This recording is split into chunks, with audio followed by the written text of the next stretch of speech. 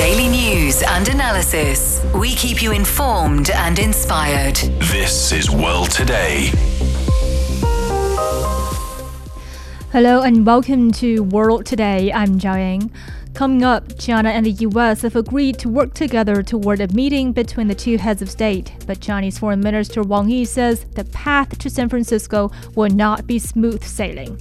How can both sides work together to achieve results? The 10th Beijing Xiangshan Forum is taking place in the Chinese capital. How important is such a platform during a time of global tensions? And Israeli forces expand ground operations in Gaza, raising concerns of a humanitarian catastrophe. First on today's show, Chinese Foreign Minister Wang Yi has noted that the road to an expected meeting between Chinese President Xi Jinping and US President Joe Biden will not be smooth sailing, and both sides must work together to achieve results. During a 3-day visit to Washington, Wang Yi met with Biden as well as U.S. Secretary of State Antony Blinken and White House National Security Advisor Jake Sullivan. The two sides have agreed to work together toward a meeting between the two heads of state on the site of the APEC summit in San Francisco next month. Wang also held talks with business and industrial leaders in the U.S. capital. Wang stated that the driving force for cooperation between China and the U.S. remains strong. For more, we are now joined on the line by Dr. Zhao Hai, Director of International Political Studies at the National Institute for Global Strategy, Chinese Academy of Social Sciences. Dr. Zhao, thanks for joining us. Thank you for having me. So what do you make of the significance of Wang Yi's visit to Washington? Well, it's a very significant visit because we know in the past 6 years, there has been no high-level Chinese officials visiting the U.S. And this is the first time Chinese Foreign Minister Wang Yi is visiting Washington, D.C., and in particular meeting with not only same-level officials, but also meeting with the President of the United States, President Biden. And we all know that this visit itself is very important because two sides have important issues to discuss, but also that this meeting is preparing for the coming summit between the two national leaders, and they are doing some groundwork to prepare for that most important year summit. Yeah, well, actually, we've seen multiple high-level exchanges between China and the U.S. Since June this year. Do they signal a window of opportunity to improve ties between the two countries? And how can China and the U.S. make the most of this opportunity? Well, yes, I think since June this year, there's been multiple high-level U.S. officials coming to visit China, like Secretary of State Blinken and also Janet Yellen, Raimondo, and other officials. But this is the first time our Foreign Minister, Wang Yi, visiting the U.S., and hopefully there will be more high-level official communications between the two sides. There are also multiple high-level communication mechanisms being established or reestablished or restored. So these are all very positive signs that two sides are improving relations, improving the effectiveness of communications. So if you say there's a window of opportunity, I think, yes, there's a window of opportunity for both sides to improve relations. In particular, that this year is a year that without a major U.S. election, we all know next year there will be presidential and election in the United States, so there might be political complications. However, on the other side, the U.S.-China relationship should go forward much more smoother than what we have currently, because this is a very important bilateral relationship. It shouldn't be impact and being stalled by all kinds of domestic political considerations. So hopefully, moving forward, that both sides will have more solid relationship built on top of a more mature bilateral relationship instead of what we have now, that the two sides are pursuing some kind of window of opportunity to improve relations.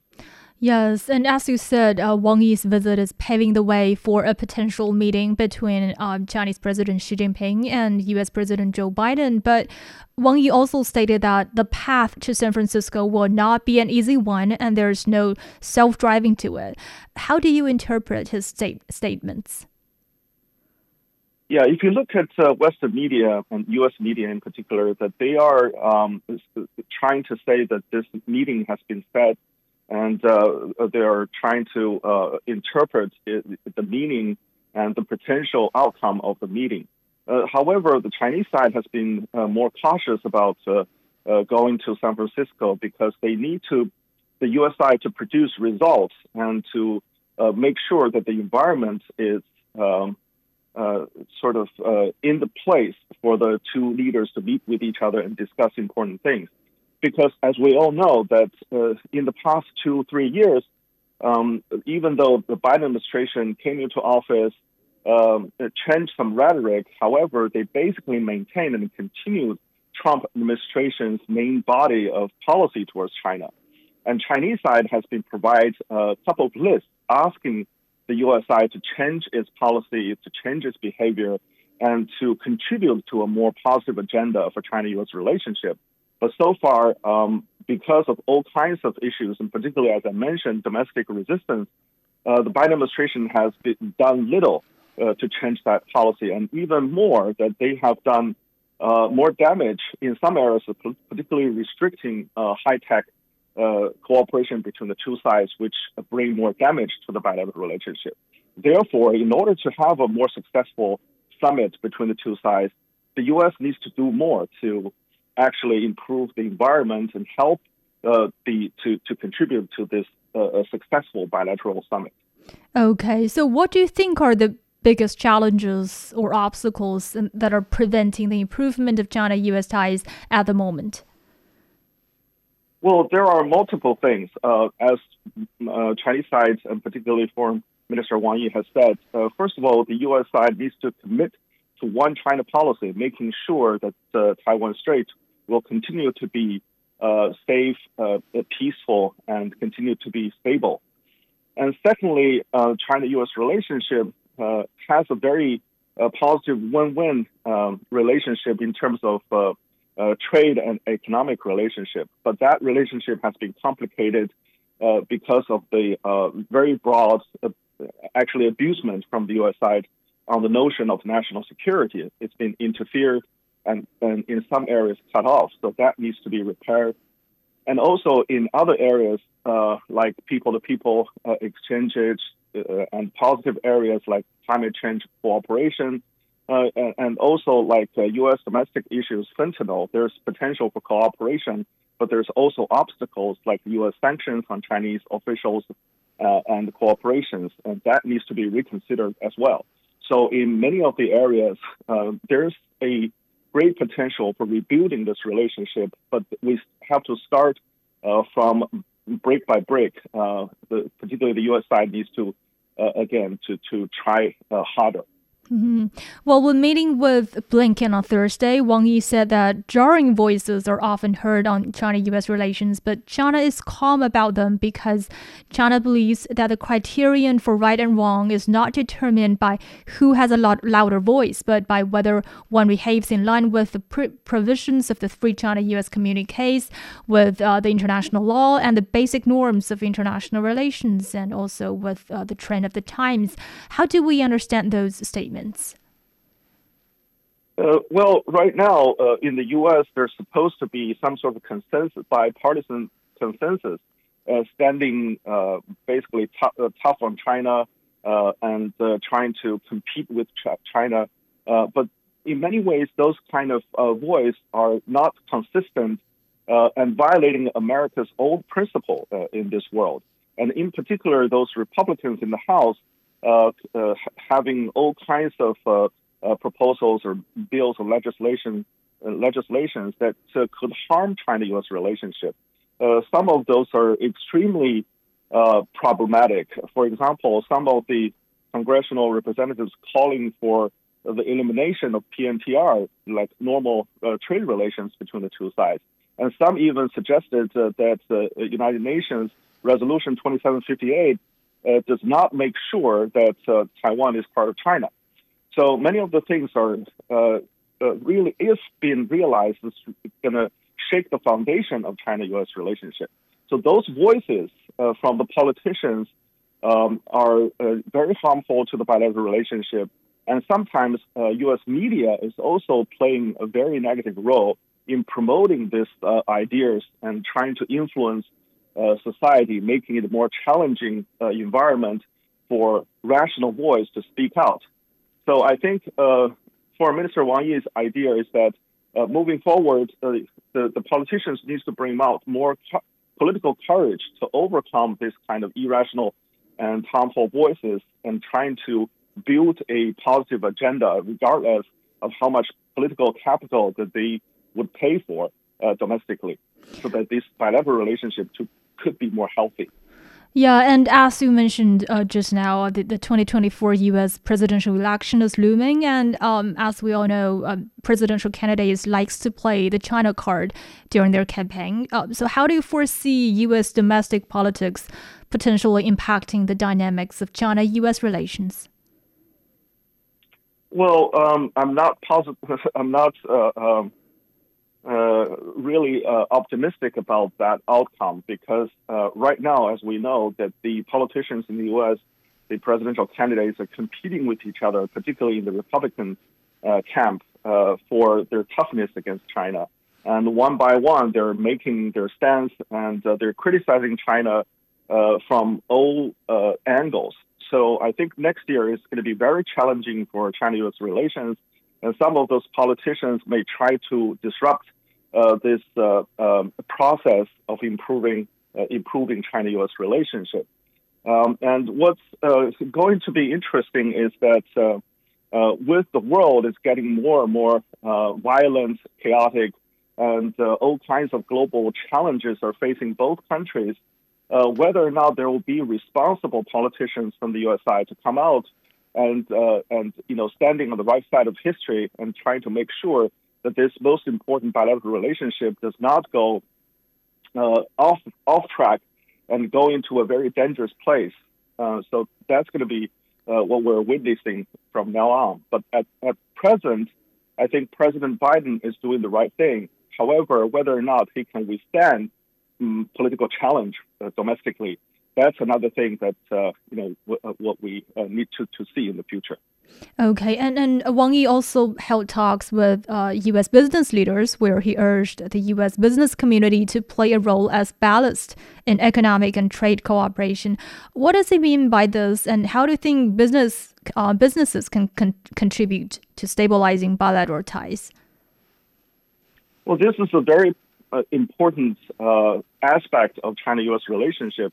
Recently, President Xi mentioned that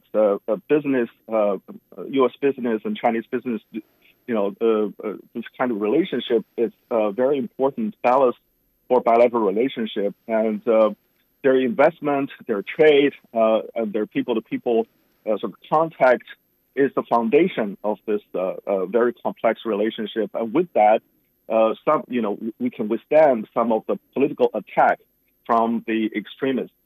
On the other hand, also we witnessed recently there's exchanges on the local level. We have Governor Newsom's visit to China, Chinese side also increasing visit to the United States. And those exchanges are also very important because they build bonds between the two sides. And more exchanges and communications can reduce misrepresentation of each other's intentions, reduce misinformation, and build mutual trust between the two sides. So moving forward, I think those kind of local exchanges, young people exchanges, and including business exchanges and trade will all help to resist this kind of political argument coming just out of a very small clique of Washington, D.C. politicians. Mm-hmm. Okay, thank you, Dr. Zhao Hai, Director of International Political Studies at the National Institute for Global Strategy, Chinese Academy of Social Sciences. This is World Today. Stay with us.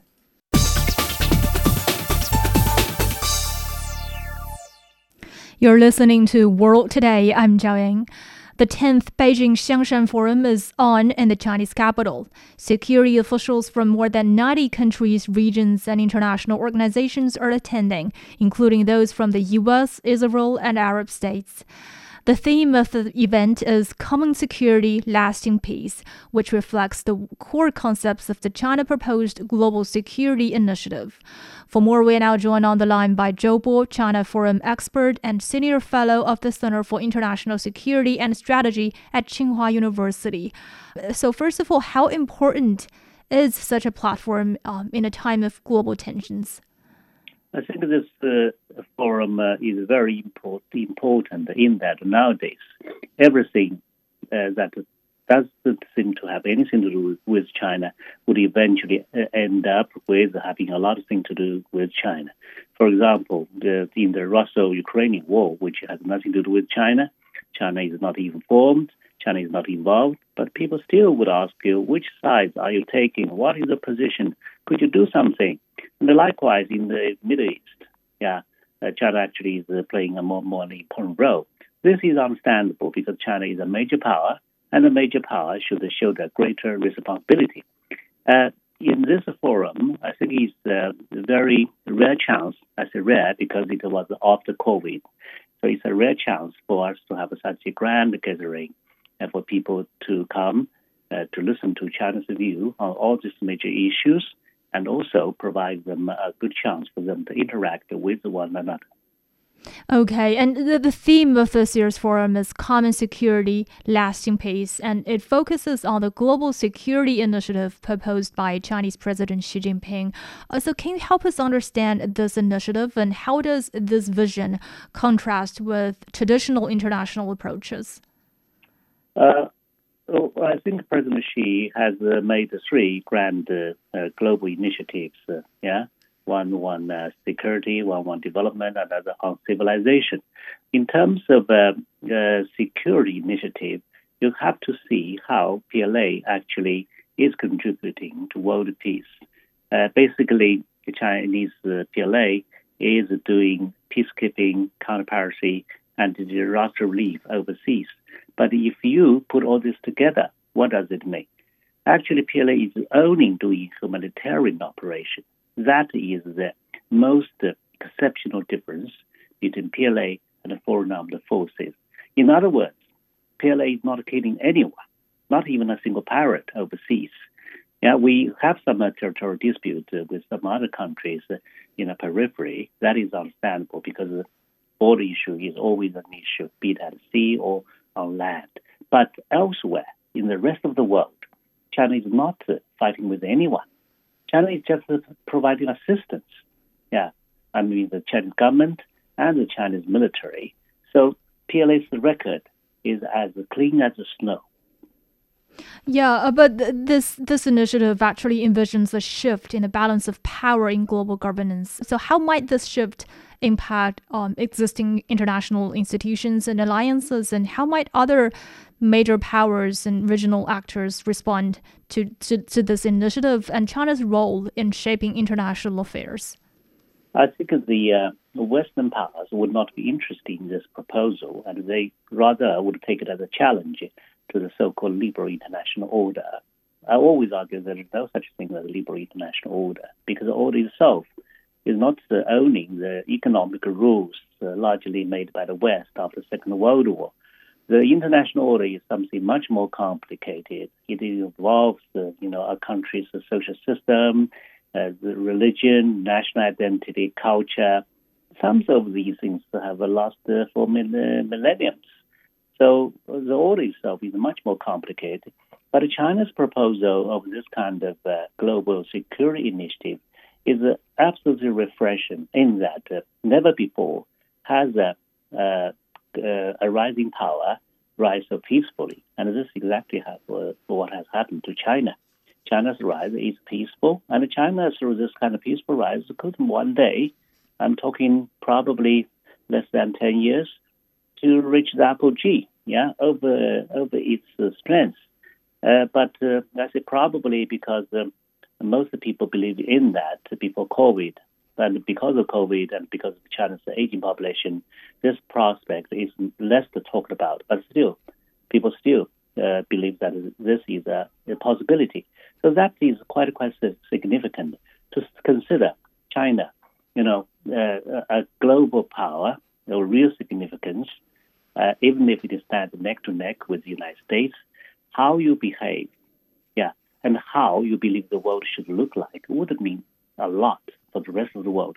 And right now, you see the international order actually shifting towards the Asia Pacific, with China in the center. Why? Because I'll give you an example. 4 regional powers in the Middle East, that is Iran, Egypt, UAE, and Saudi Arabia, have all joined BRICS. And they have, some of them have joined the Shanghai Cooperation Organization, and some of them are still applying for Shanghai Cooperation Organization. This is most remarkable in that in both SCO and BRICS, one of the countries, that is Russia, is actually having war with some other countries, with the Ukraine. But why would these countries still want to join a club in which a member is having a war with others? This shows that people realize that now the international order has really changed, and the shift of the international order is moving in this direction. And besides, we have the so-called rise of the rest versus West. The people are not, stupid. People are not picking sides blindly. People nowadays are picking with the issue, and they know China is important, and China is doing the right thing. So that is why they are moving closer to China.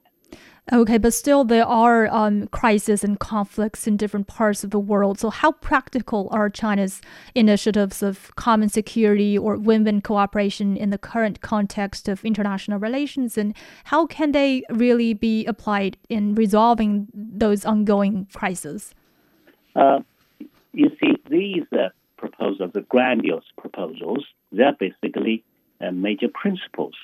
And definitely, with this kind of principles, we have to develop roadmaps, right? But roadmaps are only useful when people want to follow the roadmaps. For example, now, in both in Ukraine, the war in Ukraine, and in the Middle East, it's difficult, for China to make a proposal that can be accepted immediately. For example, on the war in Ukraine, China has made a 12-point plan. But the point is that neither Russia nor Ukraine nor the United States want to stop fighting. So in this regard, no plan will work, because it's not only China has a plan. Many other countries also have plans. So only when people decide to come to a ceasefire, when people are tired of fighting against each other, then that is when a peace plan or a concrete proposal might work. But I'm confident that China has no self-interest in either the war in Ukraine or in the Middle East. So, for example, in the Middle East, China is the only country that actually befriends everybody. That's a huge, huge asset. So even if China's proposal might not be accepted at this moment, so nobody just doubt about China's sincerity. Even if Israel is not happy with China because China, they believe, failed to point at Hamas and condemn Hamas directly, but China still expressed our good wishes, our condolences to all those innocent lives lost. So in this kind of a situation, which is almost black and white for them, it's difficult for China, to take any sides with anyone, because there's no need for China to do that. But I believe that because of China's heavy heft and because of China's impartiality, China actually would play a greater role in all conflicts around the world in the future. Mm-hmm. For example. Thank you, Zhou China Forum expert and senior fellow of the Center for International Security and Strategy at Tsinghua University. You're listening to World Today. Stay with us.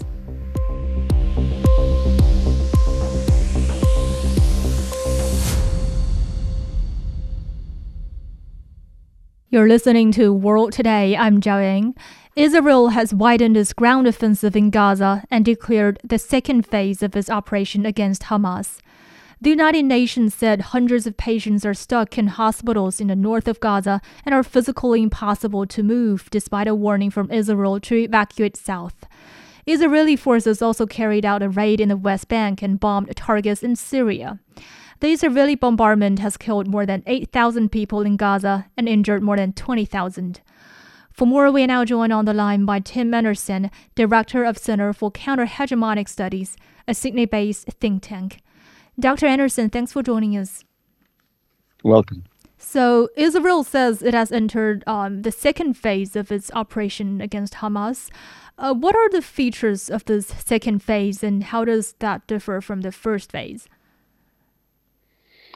I think the main difference is they're including this ground invasion, which has begun, and there are tanks and other vehicles that have entered Gaza and tried to divide the strip in half, basically. The initial phase was basically aerial bombing, which was very indiscriminate.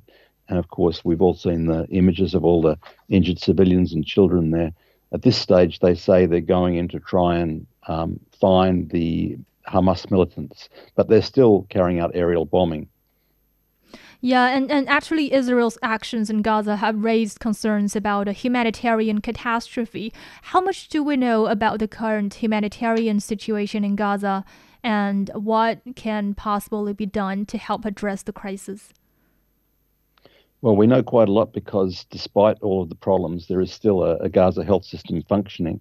And there's been, up until recently, there's been large numbers of reports and video reports of the injured and dead coming into the hospitals. And there was a brief shutdown of the internet while the Israelis were moving their armed forces into the area, but it seems to have resumed. There seemed to be, maybe it's through Egyptian Wi-Fi, I'm not sure, but there seems to be some reports still coming out from Gaza about the large, as you said, 8,000 reported to be dead.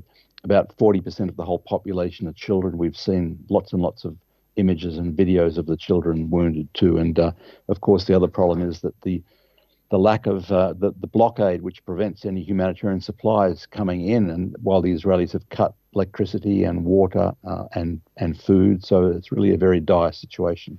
Yeah, and actually we are seeing a multi-front flare-up in the region with Israel striking targets in Lebanon and also tensions escalating. How do you see the potential for this conflict to spill over into a broader regional crisis? There's a very high risk of that happening. And of course, it's really exacerbated by the fact that the Israelis have been bombing, including white phosphorus bombing, South Lebanon, and also bombing in Syria, as you mentioned. And there is also some small-scale attacks on Israeli military bases in the north of occupied Palestine and to some extent in parts of Lebanon and the south of Lebanon, which are still occupied by Israeli military bases. So there's some conflict going on in the north too. Okay, so the recent vote at the UN General Assembly has resulted in the U.S. and Israel being quite isolated, with only 12 countries opposing the motion for humanitarian truce. But, I mean, what do you make of the rationale behind the U.S. opposition to a ceasefire in the ongoing conflict? Yes, I think the vote at the UN was 120 to 14 with 45 abstentions. So a lot of the Europeans were abstaining there because many of them have been persuaded now to lend some, at least limited support to the idea of a ceasefire. Whereas from the US side, and the US is really often isolated at the UN when it comes to Israel, the US has been pushing this line that the Israelis should have a free hand to do what they like in Gaza. So how do you think the U.S. stance on this issue may affect the situation on the ground, and what do you make of the fact that even some close allies of the U.S. like France, Spain, and the U.K. Have refused to join the U.S. in opposing the motion? Well, there's significant pressure mounting in a lot of those states and also in my country, Australia, because of the images of all the civilians that have been killed by the aerial bombing going on in Gaza. There's really a very dire situation. The UN Secretary General has drawn attention to it too and called for a ceasefire. So there's the Europeans are pulled in two directions in a way. Many of them don't want to confront the US with its policy, but on the other hand, they are hearing the message, and really the conscience of the world has been raised by all of these images coming out of Gaza. I mean, there's been rallies in many, many countries around the world. So I think that there's that internal pressure on the Europeans about a ceasefire and trying to do say something useful about ending the violence. Yes, but just how feasible is it to achieve a truce in the current context? And perhaps what diplomatic efforts should be undertaken to facilitate a resolution to the crisis? Well, really, the intractability of the situation lies in the fact that the Palestinians are a huge population. There are as many Palestinian Arabs in historic Palestine as there are Jewish Israelis. And they've been denied citizen rights for a very, very long time. So this conflict has been brewing for a very long time because of the apartheid nature of the Israeli regime. This, in a sense, is not going away in a hurry unless there's some restructuring of that regime. I mean, there have been demands from many independent legal reports in recent times, just in the last few years, to dismantle this apartheid regime and allow full citizenship rights for the Palestinians. But that's been resisted by the Israelis and by their main sponsors. Okay, thank you, Dr. Tim Manderson, Director of the Center for Counter-Hegemonic Studies, a Sydney-based think tank. You're listening to World Today. Stay with us.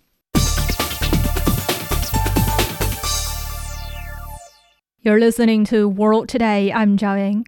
Profits at China's industrial firms rose for a second month in September, adding to signs of a stabilizing economy.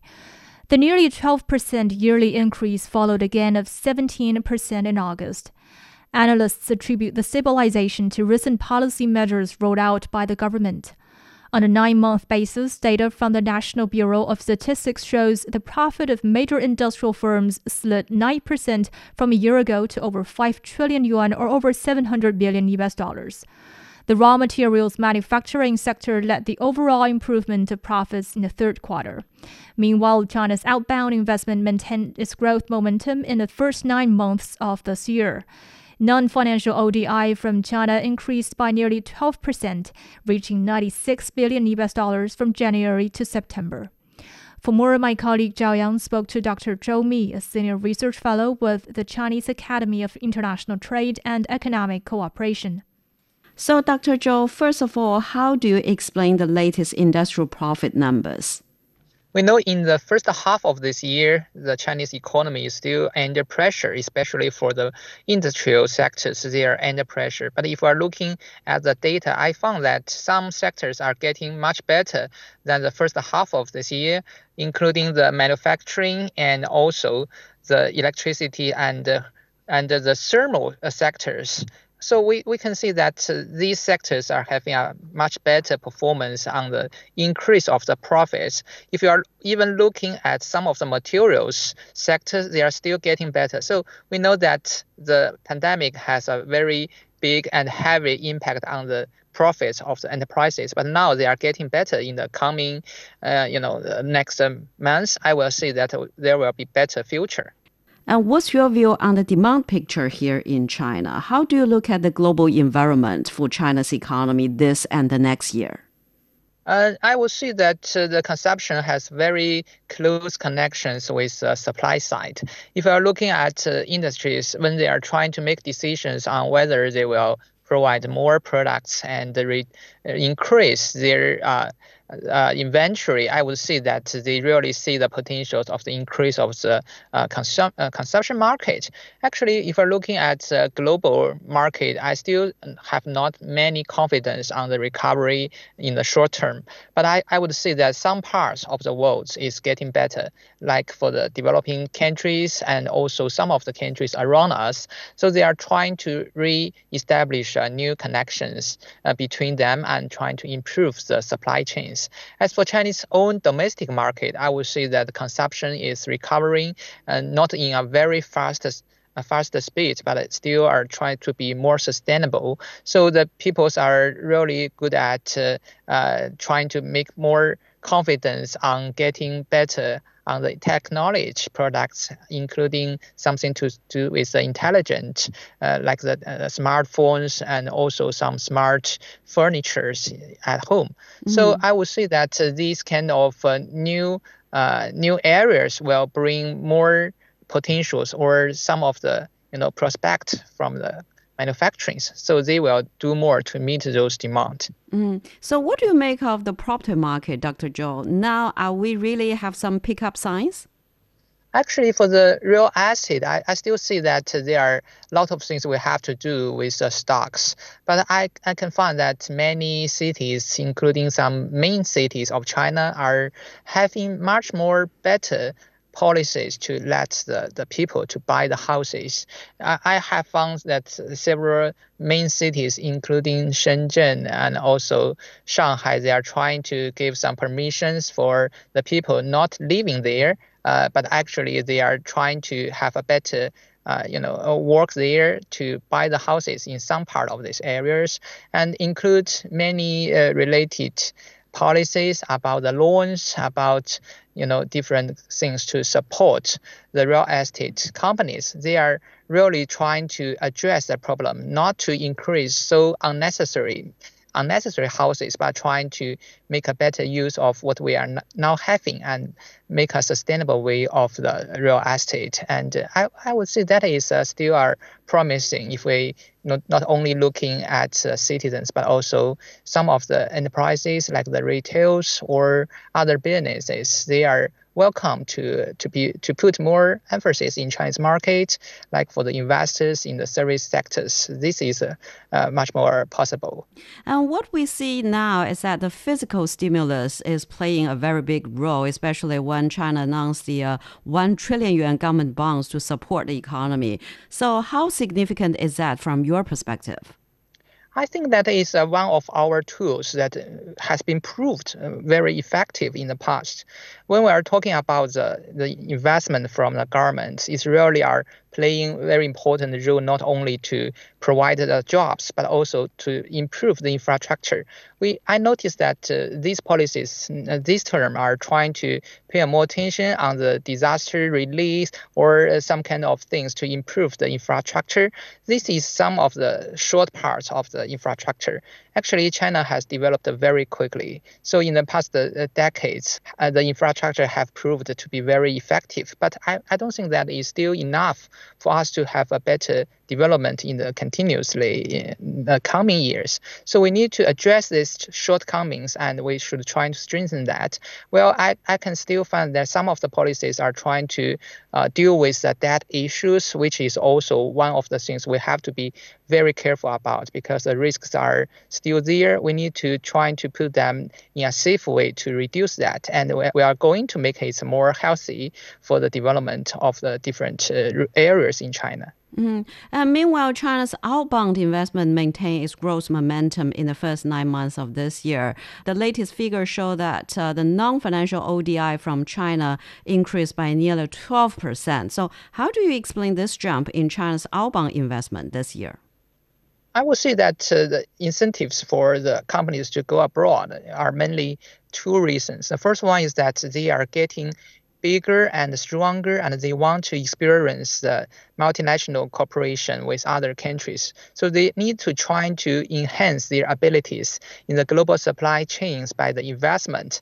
This is their own aspect. And from another fact, I would say that there are so many opportunities in other countries, while the host countries are really want to cooperate with Chinese government. So in the Belt and Road Cooperative Forum and also different ways, they want to attract the Chinese investors. They are providing better policies to support that. So both factors are really important for the outcome investment from China, and I really see that they are going to even strengthen the bilateral relationship between us and the host countries. And as you mentioned, Chinese enterprises' outbound investment in Belt and Road participating countries actually, see an increase of over 20% this year. So how does it benefit China and also the participating countries? So could you give us some specific examples? As for the outward investment in the Belt and Road regions, I would say that Chinese companies are really confident in doing that, not only because they have some experiences, but also they believe that the relationship between us will be better.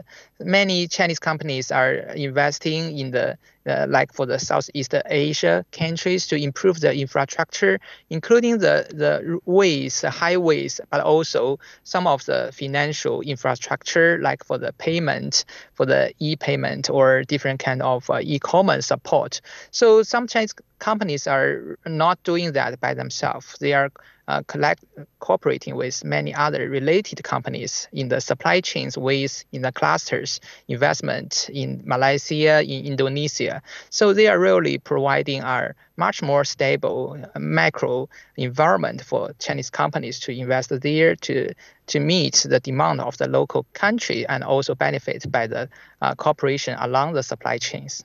And how do you view the China-U.S. relations, especially the business and economic relations? How will that impact the economy of both of these two countries? I think that the bilateral relation between China and the United States is very important. No matter what happened between us, I still see that there are so many potentials, especially from the market side. We know that the California, one of the biggest states in United States, is also very curious about the cooperation with China, and there are so many other states in the United States. They really want to cooperate with us because not only for the sustainable market, but also for the open mind on developing the technology and providing better environment for the investors to do the innovations. So I would say that it will be much more beneficial for both sides and for the rest of the world. That's Dr. Zhou Mi, Senior Research Fellow with the Chinese Academy of International Trade and Economic Cooperation, speaking with my colleague Zhao Yang. You're listening to World Today. We'll be back.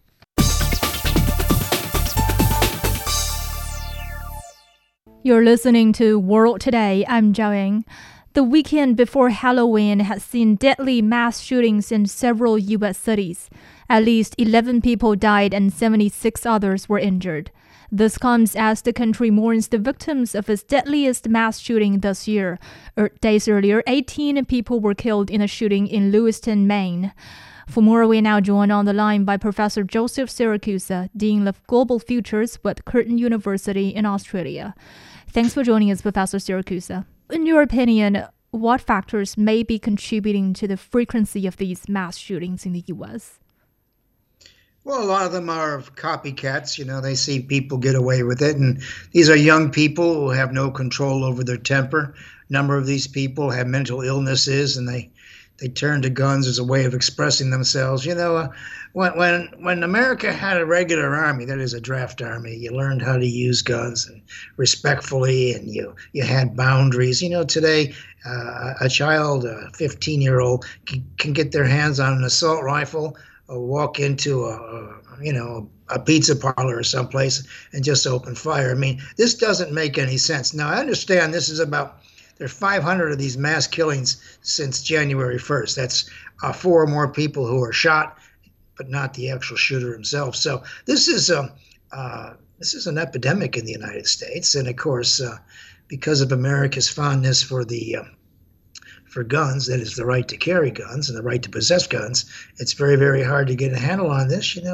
We try to improve ways to check people out, make them wait a little bit for a gun, but these shootings you're talking about, and I know one of those neighborhoods. I grew up in Chicago. This was in one of the areas that I used to live, and just 11 people were shot at a block party. They were just having some fun. It was about 2 o'clock in the morning. Somebody came in, somebody showed up, and they didn't want him. They threw him out, so he came back with a gun and got even with him. I mean, this is just, it doesn't make any sense. Okay, and in the meantime, we know that the ripple effects from the Gaza conflict are being felt around the world. We've seen protests in different parts of the world and some hate crime or violence. Has the conflict also given rise to hate crimes in the U.S.? I don't know about hate crimes. I mean, Americans can hate each other without shooting each other. They can do it other ways. I trace all this back, and I've lived a long life. During the Vietnam War, a former Marine climbed a tower in Texas I don't know, shot 20, 30 people. And I always thought that the Vietnam War, televised night after night, with all these violent attacks on the Vietnamese and the Vietnamese on the South Vietnamese and the Americans, this raw hatred every night on the television screen, I think it brutalized a generation of Americans. And in my lifetime, this guy Manson, I think this guy Whitman climbed this tower and he started killing all these people. I think that was the first time I connected the brutalization of the Vietnam War. Let's face it, if youngsters are watching war each time on television, whether it's Gaza, Vietnam, or Chechnya, people just they sort of lose perspective. They start to think that this is maybe a game. But this has been going on since I was young, and there's no more explanation now than there was then. Do you mean that the media has a responsibility? No, you do the right thing. The media reports things, but when people start seeing things, we have these so-called copycat killers. They see how easy it is to shoot people up, etc. And in Chicago, it used to be drug dealers kill each other. Now they kill each other if somebody gets insulted or someone's trying to hijack a car. It's become a very easy way of bringing down your opponent. And these are youngsters. These aren't, adults. These aren't real adults. These are kids under 21 years old doing most of the shooting. So in that sense, it's not the media's fault. It's not that, or as you know, Charlton Heston, the great American actor, used to say, guns don't kill people, people kill people. Mm-hmm. And so they make this decision to kill somebody, whether they're of their right mind or not. But as far as a hate crime is concerned, that was invented in the last 30 years to make felony murder even worse than it was. I think taking a person's life is pretty damn serious. To call it a hate crime, well, that's doubly serious. But you never know what's on a person's mind when he starts to kill his neighbor. Yeah, people kill people, but when he's using a gun, it becomes much more dangerous. And if we look at the experience of some other countries, they have actually implemented strict gun control measures after mass shootings, and they are resulting in fewer gun-related deaths. What obstacles exist in the U.S. that have prevented similar policies from being enacted?